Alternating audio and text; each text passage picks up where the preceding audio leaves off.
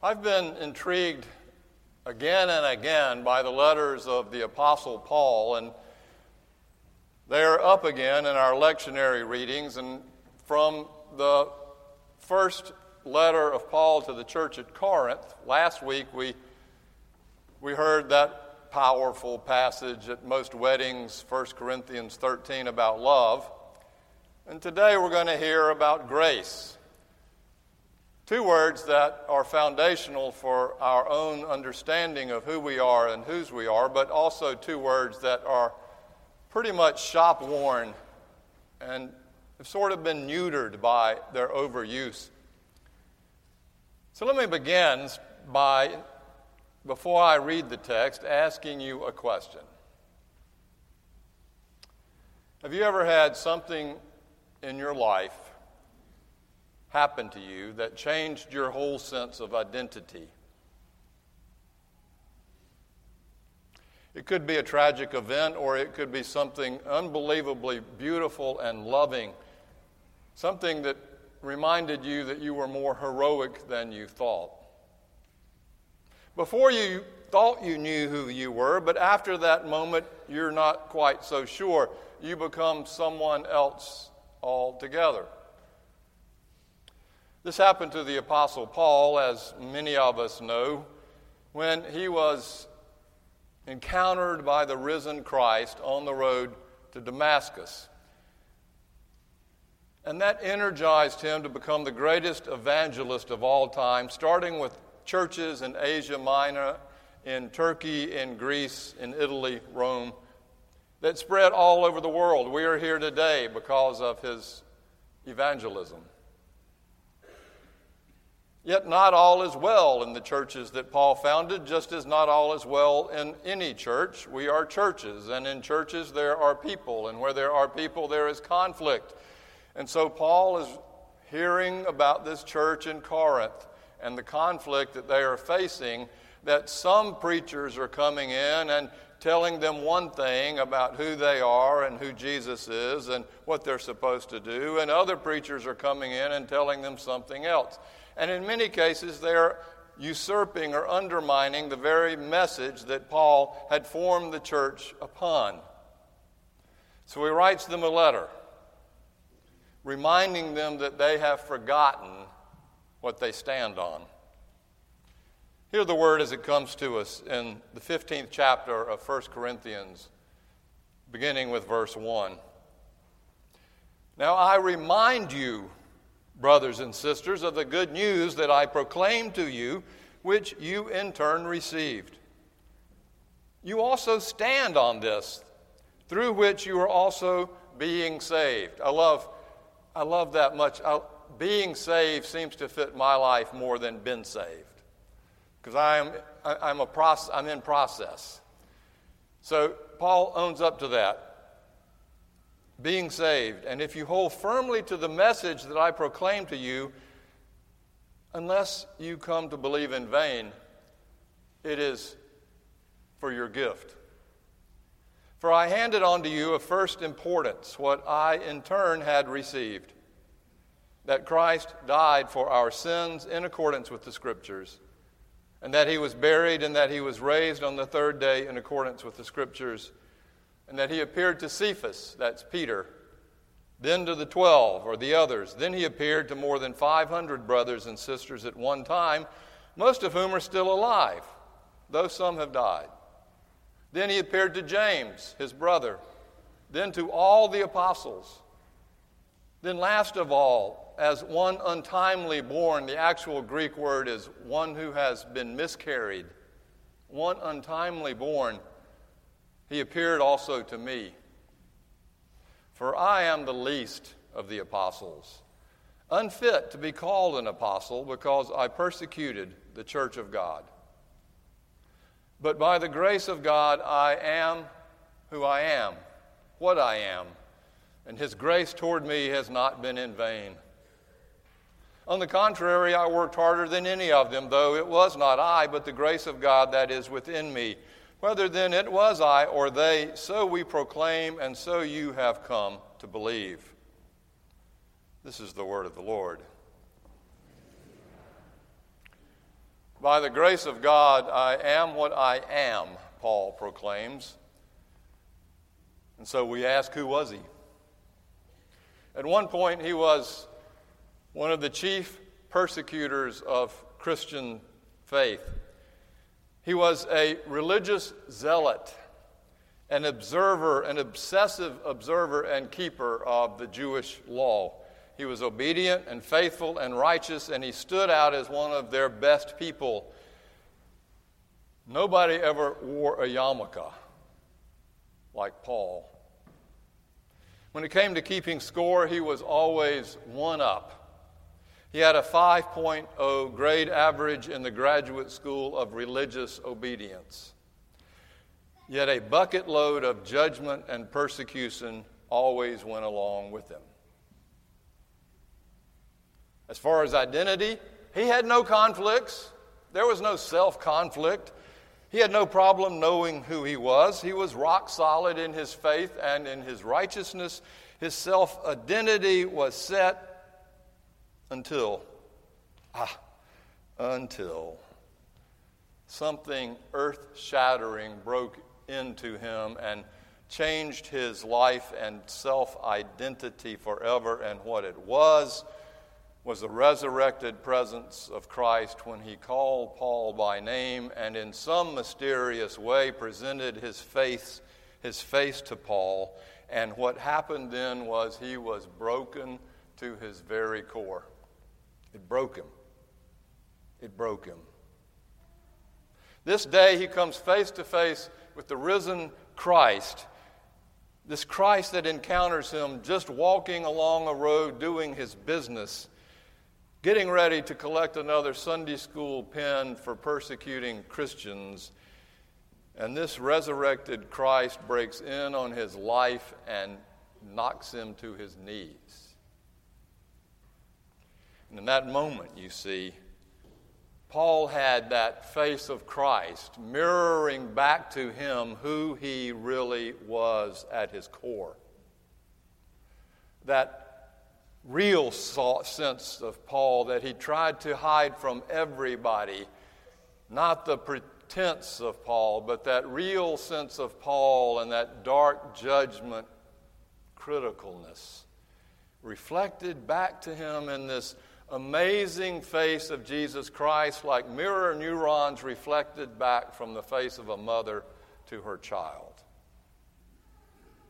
And he saw himself as if looking in a mirror, his true self, his true hyper-religious self, his true uber-righteousness, and it gave him a complete knockdown. And it took away his whole sense of identity, his superiority to everyone else. He faced the persecution and torment of everyone else in his own moment, seeing that he was the one who was deeply tormented, only projecting that torment onto everybody else.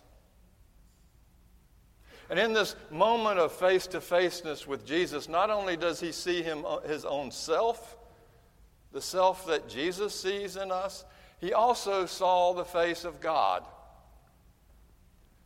He saw the face of God, the incredible light and shining love of God beaming down on him while he's on his knees, crying so hard that stuff's coming out of his nose and his mouth and his eyes, and he's just head down on the road, and he looks up, and there he sees not only himself, but the love and grace of God in the face of Jesus. And what did he see when he saw that face? Forgiveness and love and embrace. And then it happened. He was convicted by the amazing grace of Jesus Christ. He was humiliated. He was shamed as he saw himself. And no sooner was he humiliated and shamed than the loving arms of God reached down and lifted him up out of that dusty road and put him back on his feet. This is what we stand on, Paul says to the church at Corinth. And what that is twofold. The love of God made real through Jesus Christ, a love that made itself so real it was willing to suffer even unto a cross. And the power of God not to let suffering and death and a cross have the last word, but resurrects all that into new life. How does that happen? We've been told most of our Christian life that, well, it happened because God is just and we're sinful, and because we're sinful, we can't make an adequate sacrifice to pay off our sins.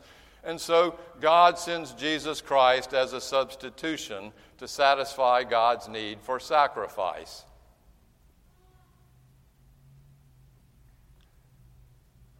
If you've heard anything I've said the last 14 years, it is this. I think that is the opposite of grace.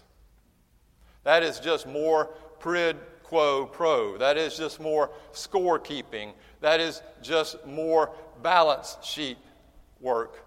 God has to balance the sheet, yet we can't do it. So God sends Jesus to do it for us.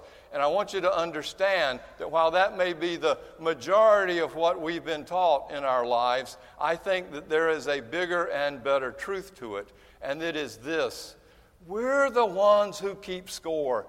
We're the ones who keep the grudges. We're the ones who balance the sheet. We always do it. We're human beings that keep score. And because we keep score, Jesus ends up being the gift, the promise, the absolution that the score has been forgiven. For our sakes, we demand it. Someone offends you. They may say something ugly, they may do something bad, they may gossip about you. Someone offends you, and you keep score, and you think, well, I thought they were my friend, but they're not my friend anymore unless they apologize to me. If they come and ask forgiveness, I'll forgive them, and maybe we can come back together, be reconciled. That's scorekeeping, right? Unless we receive an apology and forgiveness, it's not going to happen. But in the story we have here, in our willfulness not to love God in return for God's love, it is God who has been offended, who has his heart broken. And if we followed that same scorekeeping way, then it is we who must go to God and apologize. But what the story tells us is that it is God, the very one who was offended, who comes to us and makes the offering of love. It would be like you going to your friend and saying, I love you, I miss you, let's reconcile. And not waiting for the apology. This is the act of God in Jesus Christ, following us, chasing us, coming to us wherever we are, only wanting to relieve us of this incredible burden of not measuring up to God's standard of love, and willing to do whatever it takes to convince us that we are loved and forgiven. It's called grace. It's called grace. It means being given something that we don't deserve. It means breaking all the scorekeeping systems in the world. It means giving something away you're never going to get something back with. The image of this moment for Paul is the image for all of us when we come close enough to the face of Christ, when we see ourselves as God sees us, when we see in the face of Christ God's face. If we're willing to look in the mirror long enough for that, the image of that is, can God really love me? Can God love me knowing what's in my heart? Knowing what goes through my mind in traffic or anywhere else? This moment of encounter, you see, is the one thing that will change our whole sense of identity from being not measuring up to being lifted up on a stand of unbelievable presence. It's what frees us from the guilt and the bondage. It's what helps us become truly who we are created to be in the image of God. This is all about grace, and it comes to us like it did to Paul, wherever we may be at any particular time. Just look out and be careful, because if it comes, and if you put yourself in the place of it to come, and if you start asking for it to come, you're not going to be the same person after it comes. And I'm going to tell you something else. It's not going to come just once, because I've needed it at least 50,000 times. It comes once, and I say, oh yeah, I get it again, and then I forget. We leak. And it keeps coming over and over again. It comes to us no matter where we are. It comes to us where we're in the darkest place we've ever been, this face of Jesus. All we need to do is be looking for it. I see it. And when it comes to us, we see ourselves in a humiliation, while at the same time getting rid of the very humiliation itself and being clothed with the incredible love of God that owns us as God's child. When it happens, you can do one of three things. You can choose to spin it. We have several options. The first is you can deny it, like the governor of Virginia, thinking even though the shoe polish is out of the can, so to speak, we can go on with business as usual. It's the flight response in the fight or flight reaction. Or we can fight back on Twitter, say, slandering and blaming our accusers of even more evil things. It's the fight response instead of the flight response. But now there's a third option, and that's to surrender. We don't like that word, surrender. But that's the third option. We own it. And it's usually the last choice we make because we don't really want the consequences. Somebody really sees who we are, and we don't want to be knocked to our knees in humiliation and shame, and we don't want to be exposed to the whole world around us. But there is no understanding of God's love and grace unless we are willing to surrender in that way. I can tell you that, because otherwise we have done it for ourselves. And what we will receive when that happens from our Creator God is not judgment and not anger, but love, embrace, grace. Which is probably the reason we avoid the encounter. Because if you've ever been loved that way, when I wrecked my father's car when I was 16, I just had the license. It was by accident. Of course it's by accident. It was my father's company car. He let me take my brother to the football practice. I'm just running over a stop sign sitting in the middle of a driveway. I never saw it. I'm looking down the field for where the practice is. Bends the bumper. I can't pull it back out. I am scared to death. I drive back after practice. My father's in his office. He comes out, and I am convinced he is going to take a toll on me. And when I said to him, Dad, I think I wrecked the car, and he looks at the bumper, and he looks at me, and he says, are you okay? No judgment, just love, just embrace. And it broke me. I cried on his shoulder like I was 3 years old because of his grace. This is the power of grace. This is what is for us always. This is why we come to church.